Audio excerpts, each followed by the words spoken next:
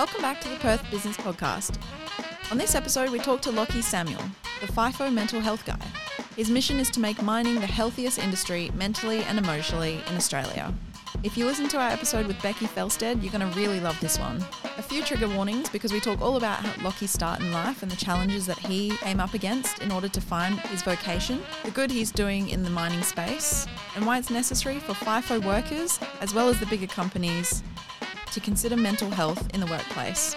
We're really keen to hear what you guys think about this episode, so make sure you drop into our DMs or leave a comment on the post on LinkedIn, Facebook or Instagram, and hope you enjoy the episode. Welcome to the Perth Business Podcast. Lachie, thanks so much for joining us. Super exciting. It's cool to be here. Yeah. You were saying you've tried out a different studio, and this one's obviously the best because it's a hen house, so we'll take that. How are you going this morning? This morning's been very cruisy. My life at the moment is cruisy though. Yeah. Like in terms of managing work and family life, it's really just like creating space to be with my girls and my partner. Yeah. Oh, that's good. When I'm not working. So like as busy as it gets sometimes, my life is cruisy in comparison to most. Yeah. Oh, good.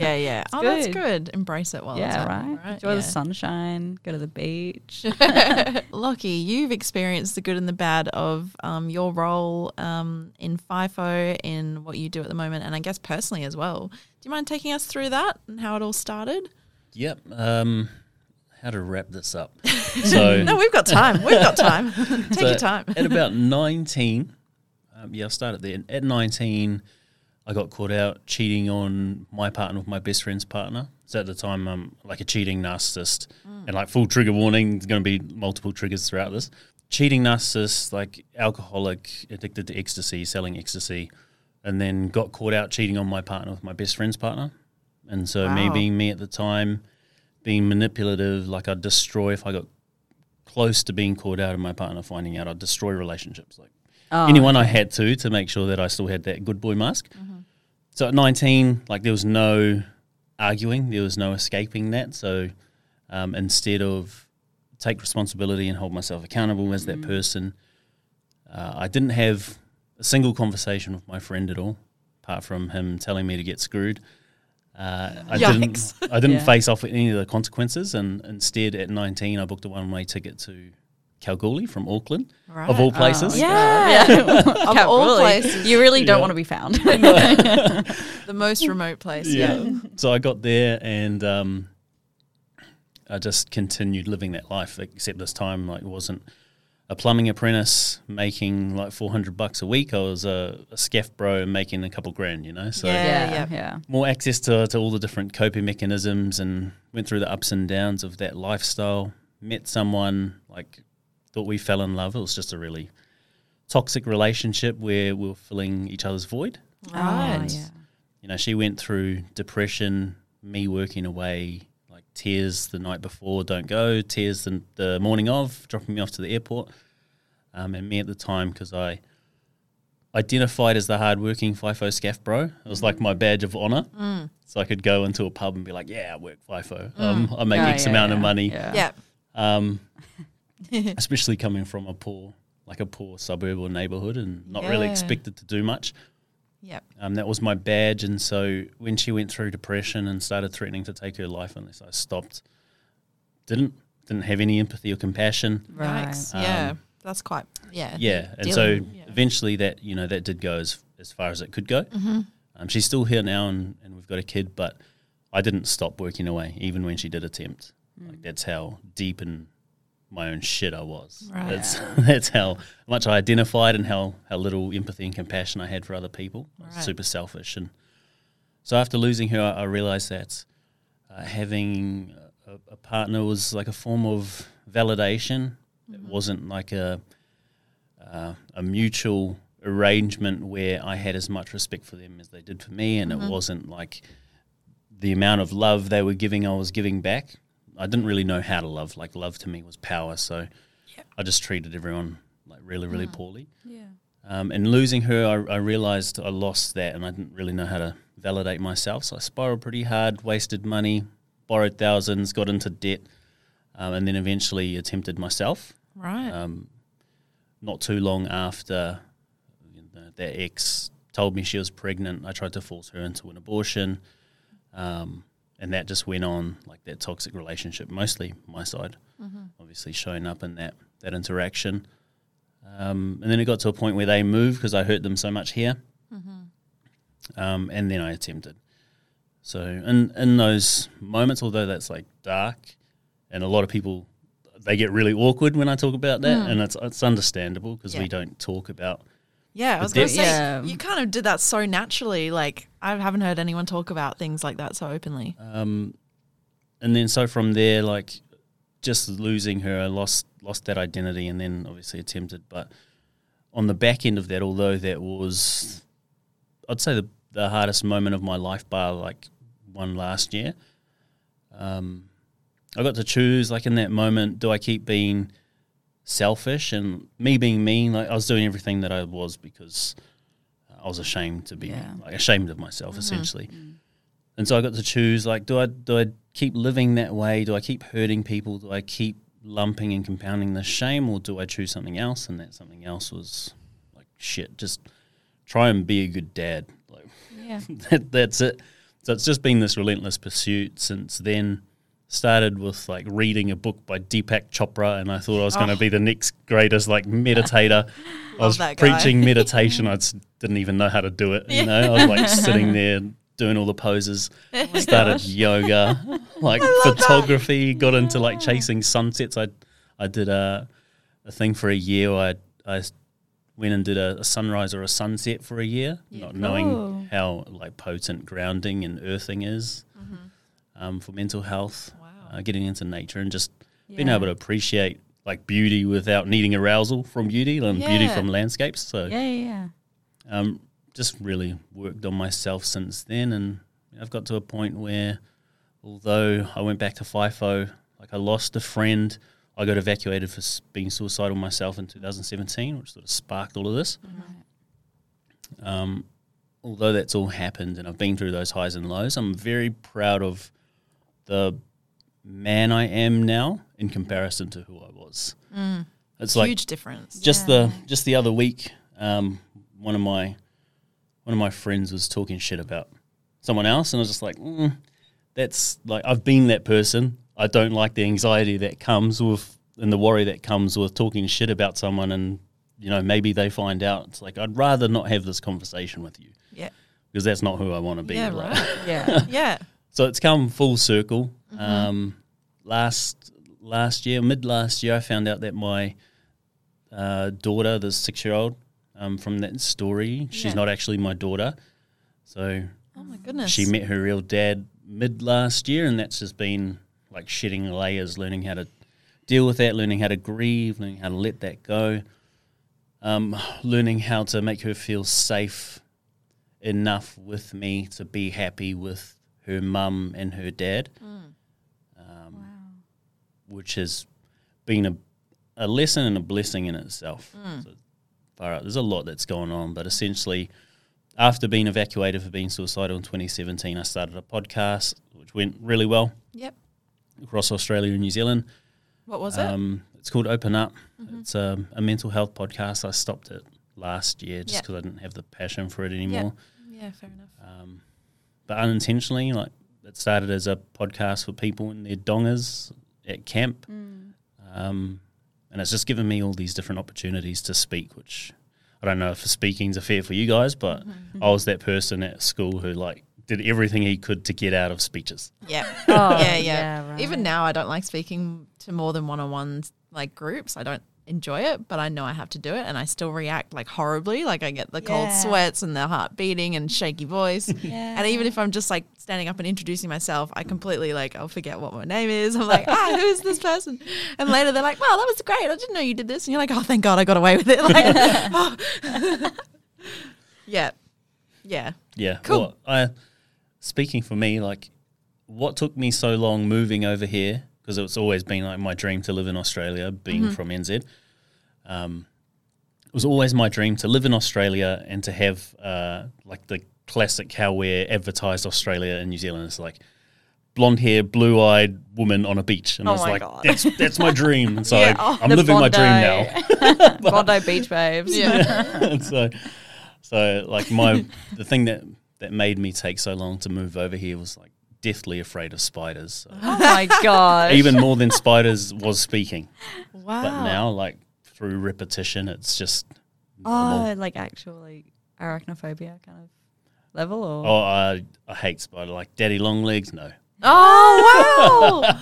Wow. I've got like 7 in my room. I was going to say there's an exposure. Okay, that freaks me out. But like yeah, ugh. exposure therapy, I think, is a thing. Like now when I see daddy long legs, I'm like, it's a good thing because I hate mosquitoes more Yeah, than that's- daddy long legs, and they eat mosquitoes, and daddy long legs are my friends. I don't have a just- single mosquito in my room. Yeah, there you go. Yeah. Yeah, cool. So you exposed yourself to public speaking pretty recently, actually. Well, it's Yeah. 2022 now. What was that, 5 years ago? yeah.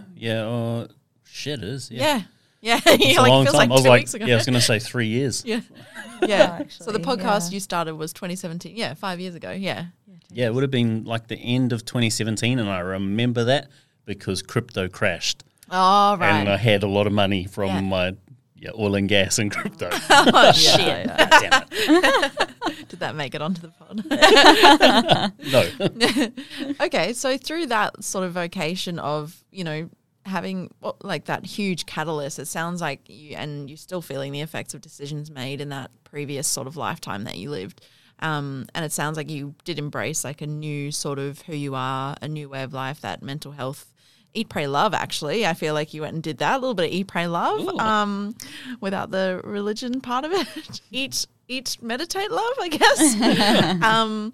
And you've come out the other end. So I feel like you've also acknowledged in that story that you're still on the journey. So you're still dealing with stuff like this year, end of last year, that sort of thing. Yep. What for you, why, I guess my question is, why are you helping other people do that as well? Like, how did that come about? Well, to be very honest, I think I know. My mum, as I was growing up, she used to tell me, she used to go to a psychic, and she used to tell me, the psychic said you're going to be a healer. And, I just used to laugh at her. It's like, psychics, that's not real. Yeah. And then eventually, as I moved over here and moved to Perth, there were psychics here, and friends were like, go try it. So I did the same thing, got told, you're meant to be healing. And to be honest, it was a mixture of that initially and trying to create self-worth within myself. Like, because I felt so unworthy and so embarrassed about being me, it was like, what can I do that would make me feel good about myself? And I realized fairly quickly that helping people with their issues, which has always been a strength of mine, to listen to people's stories, listen to their experiences, and listen to their heartache, and just be there as emotional support.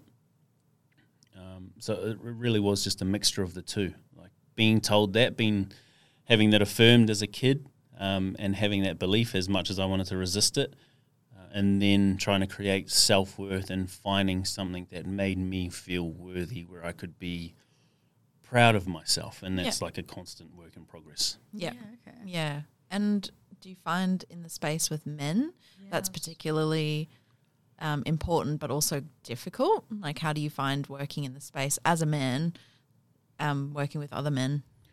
To be honest, I prefer, for me, because I've sabotaged a lot of opportunities to work with women. I've outwardly come out, I did a big coaching block where I was just primarily men, I was a men's coach, and did that because I was afraid to lean in and step in with women, because it was like, what right do I have as someone who's treated women so poorly to be in this space, And as I've moved through mining and had, I've had complaints from women where I use the word dick instead of penis in a story or something, and being barred from a company because of that, working with them because of that. And for me, it's just learning how I need to show up for women. Right. I can definitely Right. work with women, and I love it, and I love being that emotional support, and that makes me feel just as proud of myself as working with men. But for me, it's this constant process of shedding layers and learning how I have to show up and change my tone, my energy, my mannerisms to make a woman feel safe. Because with a man, I can challenge a man on that masculine level, and have this expectation that he steps up. And most men will be like, oh shit, like I need to step up at some point. And if they fall down, it's like, cool, I feel comfortable like holding you in that space and reflecting back to you what you need to acknowledge and accept and surrender and allow in order to become someone who can take that step. Yeah. With a woman, like I'm still learning. Yeah. So I'm still learning how to feel safe myself, but also how to create safety for them. Yeah. Do you think if that sort of resonated and like kept expanding to the people that you're, I guess, workshopping with, do you think there would be a bit more availability for women to be on site? Do you think that would encourage a bit more of that? Or do you think it wouldn't make a difference? I think it's got to come back to that. This is why originally when the stuff with Becky, like the sexual harassment stuff, because that hasn't kicked off yet. Like we've gone and done the presentations to all the bigwigs and to the heads of different sites and projects, and it still hasn't kicked off, and we're not sure why. But originally I got asked to do that myself. So just to clarify, it's the partnership for people who don't know about you and Becky. So Becky Felstead is the person that you partner with to present, I guess, to, you say, the big wigs, big companies that in mining and construction. Is that right? Yeah. Yeah. Mainly, like if you think about big companies that facilitate FIFO, I guess, is how I would think of it as an outsider to that world. You guys go and speak to them in the context of sexual harassment in the workplace. Yeah. On site. Yeah. Yeah. So originally I got asked to do that myself or find a man to do that himself. Right. And it was just like relatable. Yeah, it was just like why? Like why would we take that route? Yeah. And there are obviously with the inquiry a lot of women suffering from being victims of sexual harassment on site. Like is that going to make a woman feel safe enough to open up? Probably not. So what and this is what I feel will work and create that safety for women, to have more women go on site, is to have a man telling a story of how poorly he's treated women, so that the men are like, oh shit, like I've done some of that stuff myself, and it's not like, on anymore. It's immediately not like all of you guys are in the same bucket where we accuse you of sexual harassment, because that's a lot of the guys' fears. And so in creating that connection, I hope to break down those walls so that when someone like Becky comes and shares a story of sexual harassment on site, the guys are like, oh, I didn't understand that was sexual harassment too. I don't understand that this behaviour where I treat a woman so poorly can lead to that. Right. And enable other people to show up and behave that way, So I'm hoping that if we have that dynamic and that plays out through the industry and that's facilitated on enough sites, that we have enough awareness for men, number one, around what behaviour is like acceptable, because we've got this influx of women and we can't just continue the same culture that we have, because it's bloody toxic. Yeah. And number two, give them tools to regulate themselves, give them tools to make better decisions. I was going to ask, what's the next step? Because obviously you do a workshop. Yeah. And then these people have this knowledge, but what do they do with it next? So is at the moment, there really isn't a next step. Yeah, okay. Is we can say, hey, you're feeling this way, like I can have a conversation with you, but that's really where it stops for me. Yeah. Like, well, I mean, what else can you take on? Yeah. That's where it stops, and they've got EAP services, which are like employee assistance programs. Usually it's a poster with a phone number stuck on the wall in the crib room. I don't know anyone that's actually called that. I think one person that has spoken about it once, because I was like, we have what? And they were like, yeah, I've called it once. They sent me to a psych and I went once. Yeah. So some of them can be good, I'm sure. But I think it's like three. I'm constantly trying to encourage it, but it's, It's like what you can do. It's low nationally. It's 3 to 7%. I think 7 is very high, but they're not set up in a way which promotes or enables people to use it. No. So at the moment, I think it's 2 to 3 week wait time. So if you finally do find the courage to call, it's like you've been told there's this number on the wall. You can talk to these people that understand you. There's no judgment. Yeah. And you can express yourself. So if you finally find that courage to do that and call someone, you get an admin who says, oh, we can book you in for a call in 2 weeks, or you can come into the office in 3. What do you do with that? Yeah, because usually if you're at that point where you want to call someone. Yeah, you kind of need Like you're in the moment. Yeah, you're kind of like you're in that space right then and there, or at least in the next day or two. Like you're like, I could maybe wait 24 hours or 48, but 2 weeks, 4 weeks, nah, that's ridiculous. Yeah. Yeah, it's a pretty tough place to be in. So I think at the moment there are a whole bunch of different people in this space trying to work out what's the follow-on steps to create like a safety net, to create an outlet for people who are ready to take action. Because if we don't give them an outlet, a space or a pathway to do that, they're going to be stuck in that same like perpetual cycle or loop of suffering or potential suffering. So it sounds like you guys are one part of that, like one part of the process and one part of the journey for someone who might reach out and need that assistance or need the awareness, like you're the awareness stage, right? So you need people at the other ends of the funnel. There's my marketing side coming out. Other ends of the funnel to like when they're considering whether they want to reach out and talk to someone and what's available, and then when they actually need to take steps to make changes. And I would imagine the FIFO lifestyle is not very flexible in terms of like facilitating a life outside of that. So what's it like for people who have had to take leave? Like when you were suicidal and you were removed from, you know, your workplace, what impact does that have on someone like you when you've got nothing else to do and you are not at the best peak of your mind, like your mental health, and they just take you out of the workplace and say, yep, go deal with that separately? What's that like? How does that impacting everyone, do you think? I think FIFO has largely been, up until the last couple of years, it's been risk mitigation. So it's if you're deemed a risk or a hazard on site, you're generally fired. So like fired under the guise of being evacuated. So it's like, oh, you can't work here anymore. We have to terminate like your contract. And most people in that state of mind are just going to be like, yeah, cool.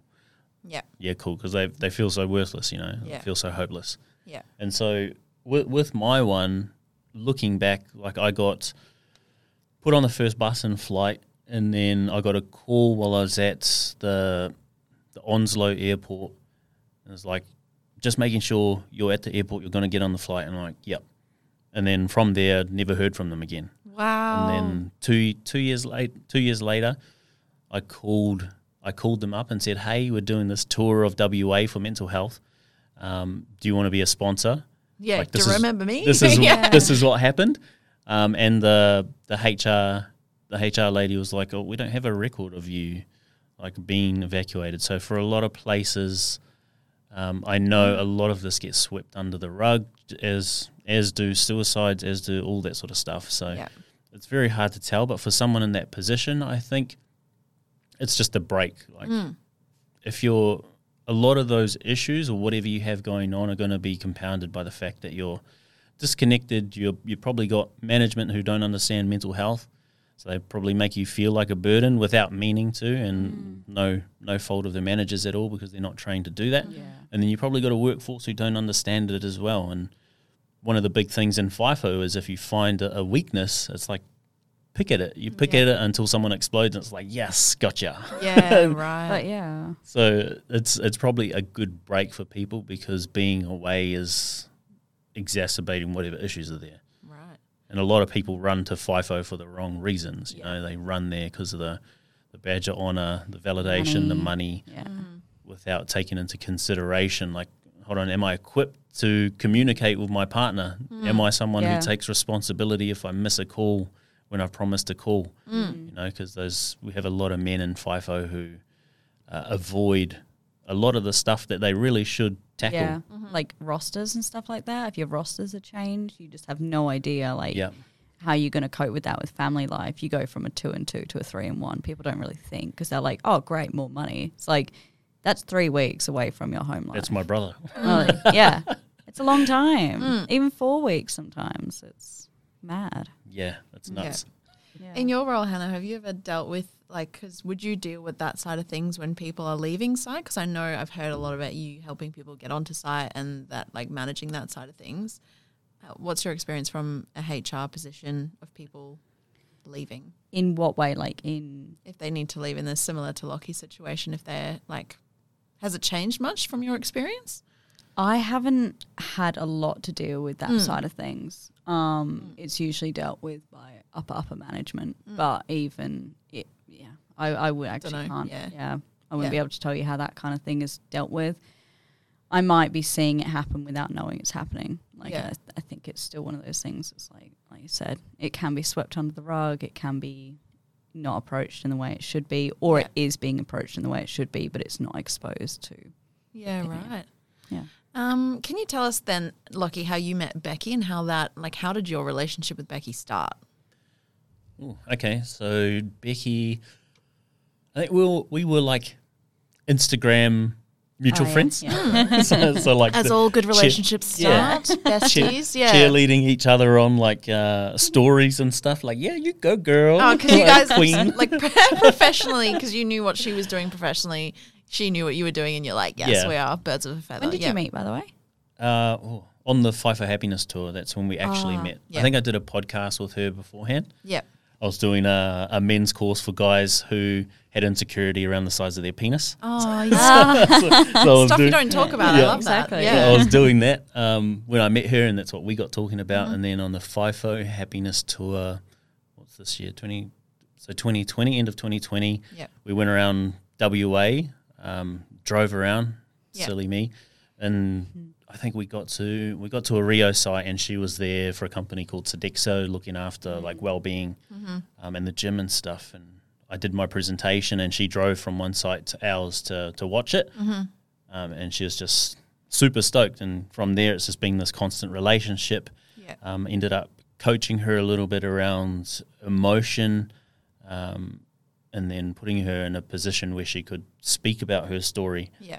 Because I think that's a lot of people want to share and tell their story, but it's like, do you have the emotional capacity to deal with constantly telling that and then having to deal with the emotion from other people that comes off the back? So we ended up doing that coaching block, and then got presented that opportunity by Rio to do a tour with sexual harassment. And Becky was like the first person. I was like, man, I love how she's showing up with Quit Your Bitching. She's coming out in her undies. She's just showing up really powerfully, even though she's been going through challenges herself. And I respect her, but above all, like, I trust her as a person. Like, as a man who's had issues with women and who at times shuts himself down in the way that he shows up, she makes me feel really safe to be myself. So it's like, cool, if there's anyone I'm going to do this with, it's probably her. So that's how that's all worked out. And she's like this Energizer bunny, and I'm like the sloth, and so we kind of mix really, really well. The best partnership. Yeah, right? I'm Flash from Zootopia. I love that. Yes. I love that imagery. Yeah, cool. So what's your plan in the future then? Because you've done a lot of this individual speaking. You kind of have tried, you guys are trying the sexual health workshops at the moment. What do you reckon is for the future? Because I imagine it's quite an unpredictable landscape where you're not sure what's going to, like, what you put out there is going to stick, and what is going to make a difference and a positive impact. To be honest, I think I could keep going, and I had this realization 2 days ago with my partner, because it's been 4 or 5 years of me really wanting to help people, and then being presented opportunities and not feeling good enough, and then sabotaging those opportunities, and learning how over time it's like, okay, no, if I'm working this hard, I kind of deserve that. Yeah. And then allowing myself to receive. So at the moment, like, we're left FIFO Happiness last year, and we're doing really well as a company with just myself and my partner. So realized 2 days ago that I really don't need to.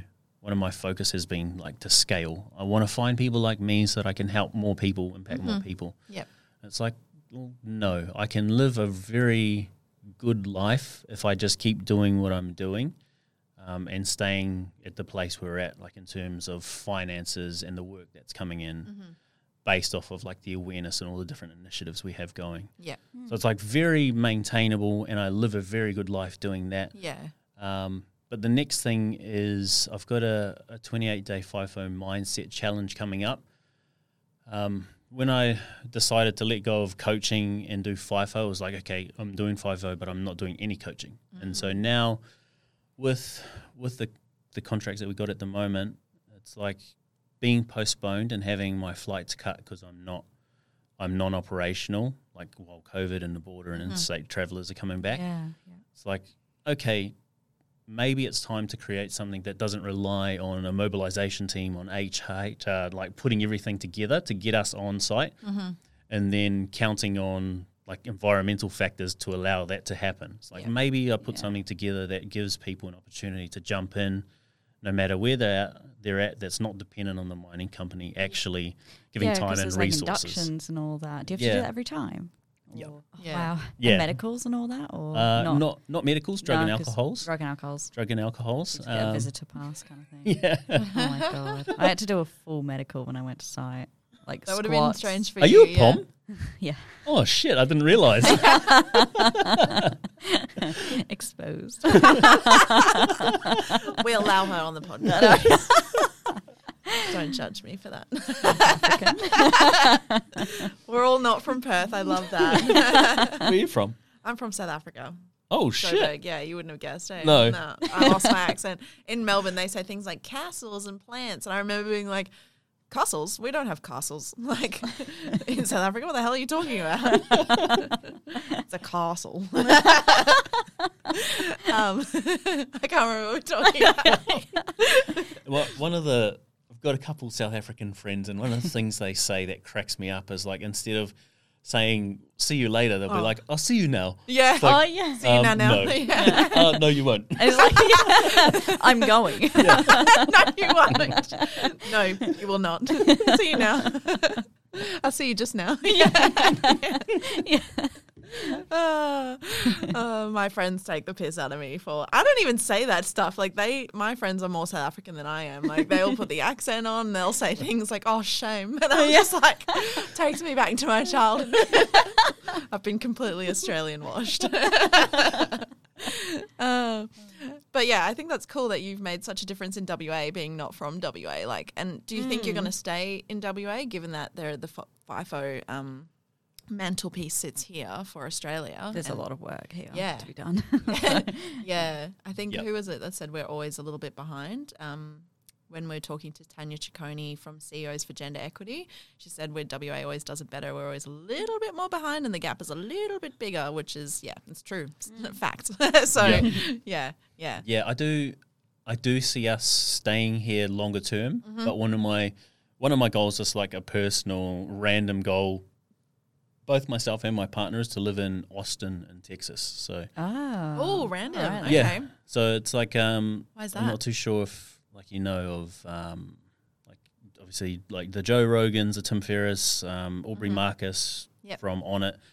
That big group, Preston Smiles, who like facilitated our coaching container, like taught us all how to coach. They're all there, and it's like this conscious business hub, and it's like, man, I really want to go there and experience what it's like. Yeah. To live. People. Yeah. And would you take FIFO Mental Health there? No, I think. Well, do they even do FIFO in America? Oh, they do. Out of Houston, I'm pretty sure they do a lot of like oil and gas rigs. Yeah, okay. I had a lot of friends who work off the coast of America. Yeah. But I wouldn't take it there. I would set something up here so that somebody could run it while I have like I don't know what you'd call it, gap year. Lucky on gap year. You're just with the Tim Ferrisses and everyone just barbecuing every day. In Austin, Texas. Yeah, I was going to say you can buy like a huge house there for like $2. I know. And then I think the good thing, like this is also, and the same for whiskey, you bring that, all your learnings from America over here, and it just like we bring another layer of depth to it, or a different angle in Australia and WA in particular, because of your resources here and the particular unique situations here. So I think that's an awesome idea. I think one of the things that intrigues me about the US is in doing, it's called Bridge and Extreme Leadership with Preston and his partner, and a lot of coaches from Aussie like go to that in the personal development, like spiritual space. And as part of that, like some of the exercises we had to they gave us different objects, like give you an envelope and it's like, this is your object. Over lunchtime, over morning tea, you're going to go out and you're going to swap this for something worth X amount. And so it's like that story of someone flipping a red clip for a house. Yeah. Right. And so it's they gave us that. Burning and then Man. when everyone come back, it's like, me, I got this plastic spoon and I just went across the street to get over and done with and swapped it for, I don't know what it was, like a little container. Yeah. And then we come back, they grilled us around, like, what is it with Australians and New Zealanders that you guys don't allow yourself to dream bigger than a container? And it's like, what do you mean? And they're like, well, if we go to London, if we go to the US and we give someone a paper clip to swap for something of X amount of value, they'll come back with a suit. They'll come back with a pair of shoes. They'll come back with whatever. And they're like, they're not afraid to allow themselves to receive and to dream big. Here, you guys are too afraid to ask for something in case you get rejected. Right. And it's like, that's not the culture we have. Like in America, everyone's willing to fail. And so that's what I want to experience. I want to experience. That's really cool. I want to experience what it's like to be immersed in a culture where people are just going for it. Like trust themselves so much that there's no limitations that they're willing to put on themselves. Yeah, right. It's like how much could we expand as people if we had that mindset? Awesome. Yeah. We had a kid on here. Not a kid. Oh my God, he's a full-grown adult. Cut that off. Yeah, please cut he's a kid to me. Toby, that's you.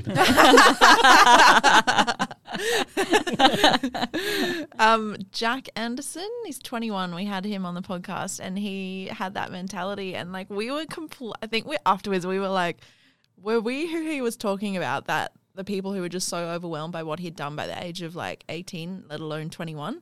And he was like, I have that mindset of like, well, if I don't go for it, like I'm not going to get it. So I'm just going to go for it. You never know. And if I don't get it, it's like my expectations aren't set in stone. So it doesn't matter if I don't get it. I'll try the next time or do something different, or which I like. For us, it's such a mindset because growing up in a family, or I think it's not even Australian. I think it's South African, and maybe even the English side of us is like, you have the culture is like, you go to school, you go to uni, you get a family, and you do X, Y, and Z, and it doesn't matter what different things you have to deal with in life, they're always going to be an adversity instead of like an opportunity. Yep. Which is so interesting because I think that's exactly how I viewed it until I hear someone else be like, oh yeah, I went for this, or they're doing something in your life like that you want to do and you have never given it a go, and they're like, oh yeah, I just did it. And you're like, first of all, you're like, fuck you for being so like blasé about it and just getting it, and you're like, oh, actually they worked really hard for that, and I'm just sitting here and not doing it and limiting myself because I don't think I can do it. I'm waiting until I'm ready to do it. Is that, I think that was Jack said, he's like, I'm waiting.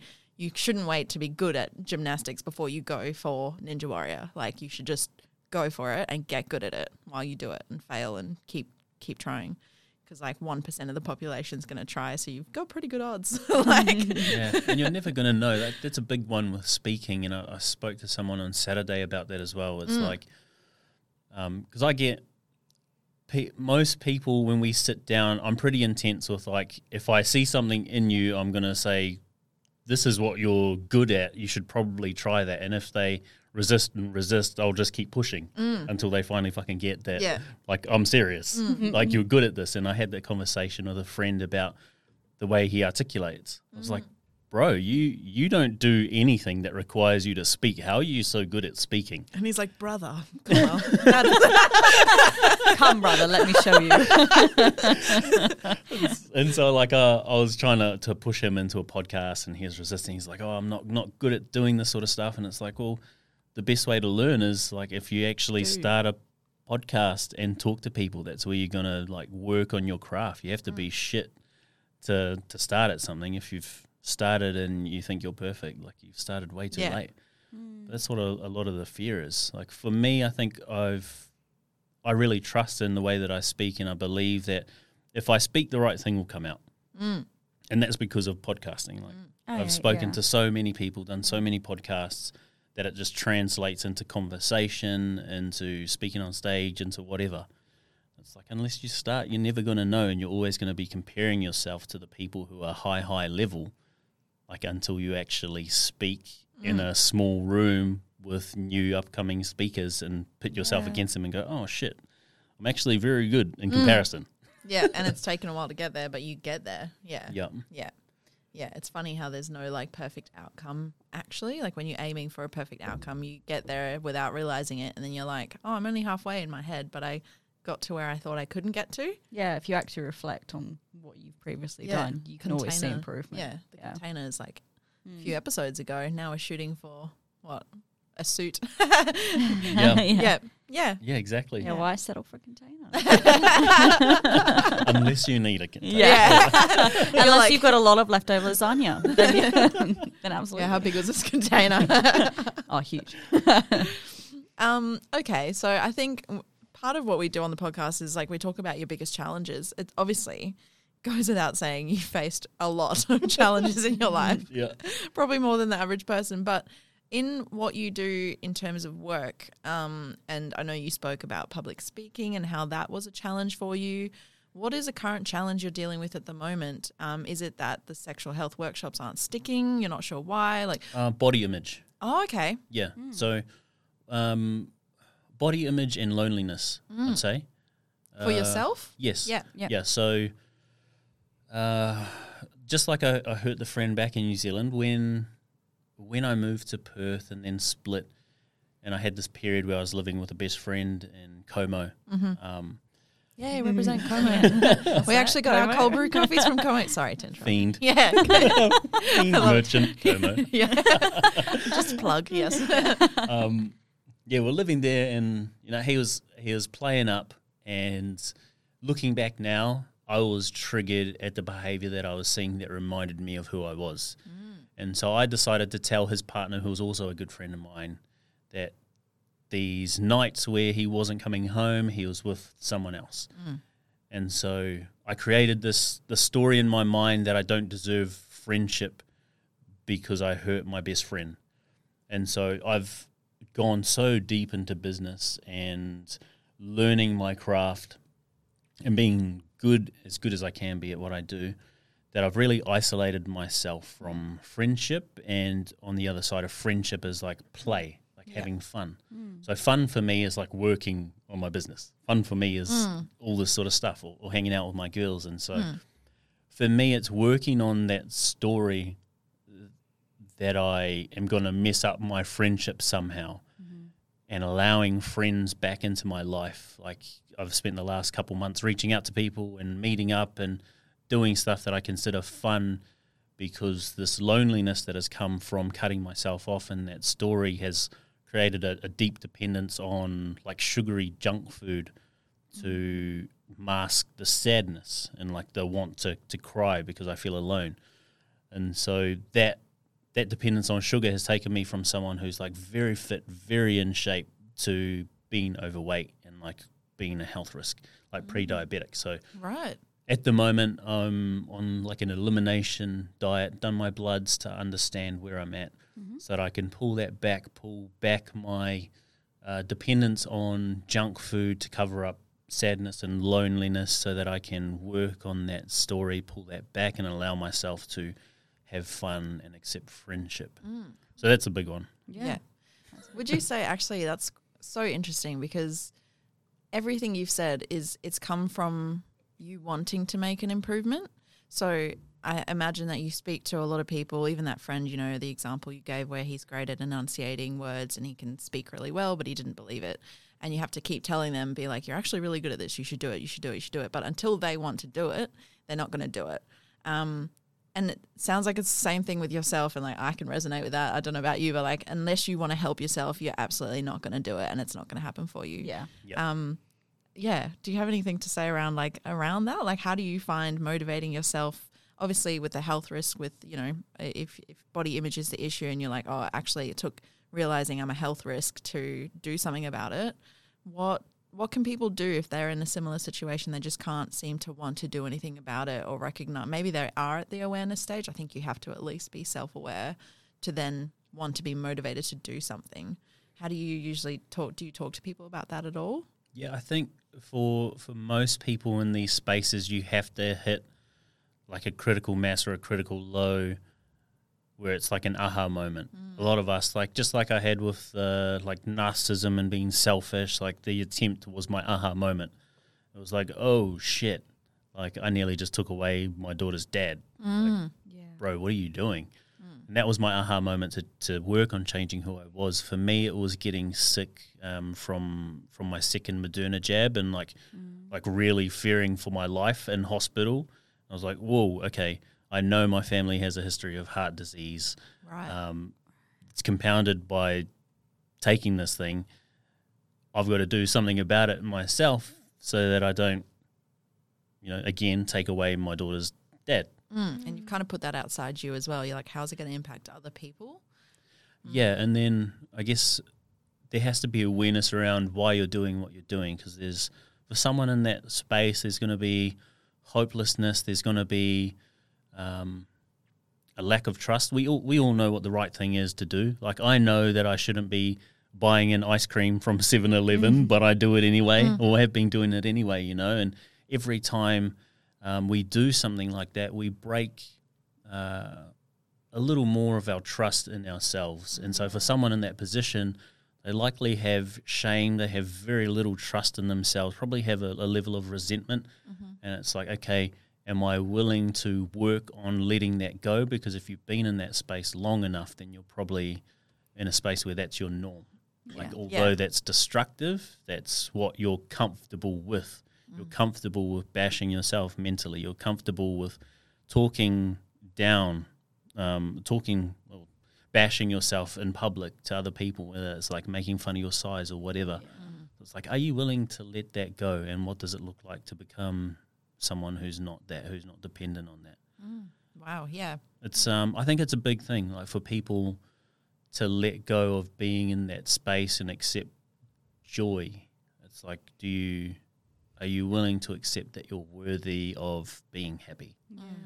Because people in that space are like, oh, I'm a burden, I've got nothing going for me, I don't deserve X, Y, Z. It's like, well, if you have that belief, you're always going to repel it. Like, if someone comes into your life, it's like if you're someone who finds yourself in a relationship that's always toxic, you're always being gaslit. Yet if you're in those relationships, or if you're single at a point and you're like, oh, I always attract X sort of guy, it's like you're going to keep attracting that sort of guy because that's what you believe you deserve. Yeah. It's like, until you expand that belief and allow yourself to say, hey, I actually deserve a guy who has the emotional capacity to make me feel safe in my shit. Until you have that belief, it's probably not going to happen. Yeah. That reminds me of, you're going to have to remind me the comedian's name, but the, what was she? There was a comedian who did like a Netflix special, and I forgot what it was called. I'm gonna have to keep it in my brain. But she basically is like a fantastic comedian, and a lot of her work is like around self-deprecation. And she delivered this like hilarious comedian. Nanette? Nanette. Yes, thank you. That's the show. Hannah Gadsby. It's your name. It's your own name. I know. I got to. So I was like, this is embarrassing, and I can't think why. Hannah Gadsby. Yeah, she did this like amazing she just did her usual comedian special. And then at the end, she just turned it, and she immediately just went to, I'm not doing this anymore. I'm not sitting here and like relying on self-deprecation for my humor. I'm not going to let you guys laugh at me anymore. I'm not going to let myself laugh at me anymore. And she just absolutely killed it. And like the silence in the room spoke to like everyone reflecting on how much people do that to themselves. Just like in general, like everyone will, it's so weird that we go out and we're like, oh yeah, like let's just make fun of my body today to make myself feel like I fit in with other people, or to like bring myself down enough to feel like. Well, it's safer to do that, right? It's safer to do that yourself and preempt what someone's going to say, because then we mitigate how much it's going to sting when someone else says it. But if we all didn't do that, we wouldn't say that about each other. Yep. Like, that's the catch, right? It's but horrible, I think it comes from a place of like, you've experienced it before. So for Hannah Gadsby, she grew up like queer, and her family didn't really accept it. She was actually brutally attacked, and like never talked about the sexual assault and like how she was attacked in public, and people just didn't help her, and nothing happened, and she kind of bottled it right up. And then, she similarly she coped with it in ways that were not healthy. And then she made fun of those facts. Like she's like, oh, I'm single because of this. I'm not a Mardi Gras gay because of this. And she would use that in her humor, and she's hilarious. But she came out and did that in a net special. And at the end, she was just like, fuck it. And if this ends my career, so be it. Like, because I can't do this anymore. Like, it is so much more damaging to me and other gay people out there to go up on stage and actually make fun of this for a living. Like, she was like, I can't believe I've done this for so long. And she's super intelligent. She's autistic as well, so she's had to deal with that, her whole life and make fun of it on stage. And then when she talked about it for real and was like, I actually really want to help people. Like, I'm not this person. Like, I want people to be able to approach me and say like, oh, I'm like you. But if you start talking about yourself negatively, they're going to be like, oh, fuck, I'm like her. And then they're going to go down this path is what she was saying. So it's such a... That's massive. Yeah, huge. Yeah, I would recommend watching if you have. And she's done a special since, and her comedy is just as good. It's just different. Yeah. No, she still has a talent. She's funny. She's a funny gal, and she talks about like funny stories when she she got married recently. So the recent special was how she proposed to her partner, and she's so talented, but it was so different to the deprecating stuff that she used to do. Good example. It's cool. Yeah, it's really good. She was wicked. Yeah, sounds like you do something similar. Like I feel like you're starting to. It's I'm working on pulling myself out of a space where I tell my story as part of what I do. It's like finding other people to tell their story so I don't have to, so that I'm not consistently attaching myself to past versions of me, because in order to create a connection within a story, there has to be like an emotional low, and then paint myself in a certain light, which is someone who is a cheating narcissist, who is a pig of a man, who then comes through like these different journeys and ultimately becomes someone he's proud of as a man, as a father, whatever. And so for me, I'm working on stepping away from that, so I'm not constantly putting myself in a position where I attach to the past. Like I want to expand, I want to become something more, and that requires me letting go of being that person. And it served me up until now. Like, it's really served me. It's given me all these opportunities. But now it's time to find people to do that. Funny, we're talking about comedians. I saw a post from Chris D'Elia this morning. He's got a little son, and that was a catalyst for him to give up his narcissistic cheating like background, his history that came out all of a sudden and almost cancelled his career. As we do these days, people are very easily cancelled. And he's posted this picture of his kid doing this big toothy smile, and he's like, damn, when I was his age or a little bit older, I used to hate people telling me to smile and say cheese, because it would be like, I'm smiling on my own terms, I don't. And he just was moody, and like that kind of informed him, his personality and his attitude towards things growing up. And he's like, but it all fucking washed away when I saw my kid smile when someone else said cheese. And he's like, now I'm, his son's name's Dad, who smiles when people tell me to say cheese, because his whole life he's like, no one's going to tell me what to do. Like, it's such a bad attitude towards this one small, simple thing that we do in every culture, I think, smile. Don't fucking tell me to smile. You're like, it's a photo. You have to, come on. But it was so deeply ingrained in who he was, the attitude of like, I can do what I want. No one's going to tell me what to do. I can cheat on my partner and blah, blah, blah. I'm a comedian. I deserve to have hundreds of women, in my bed every night.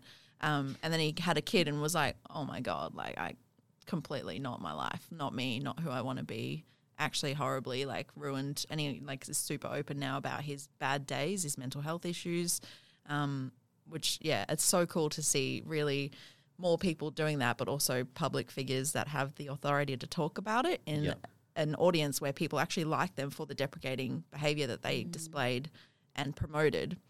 To then it makes come them back feel like they're allowed to do it, and it's okay, because I do that too. And like you said, like you just relate to them. But then you can relate better and be like, oh, actually, I am a dad too. Why the hell am I behaving like this person that's not me at all or makes me happy? Yeah. Oh, wicked. Yeah, what a good chat. I love that. That was so good. Thank you. Sweet, thanks. Thanks for listening, guys. And if you enjoyed that one, make sure you share it across your networks. We'll see you back here for the next episode.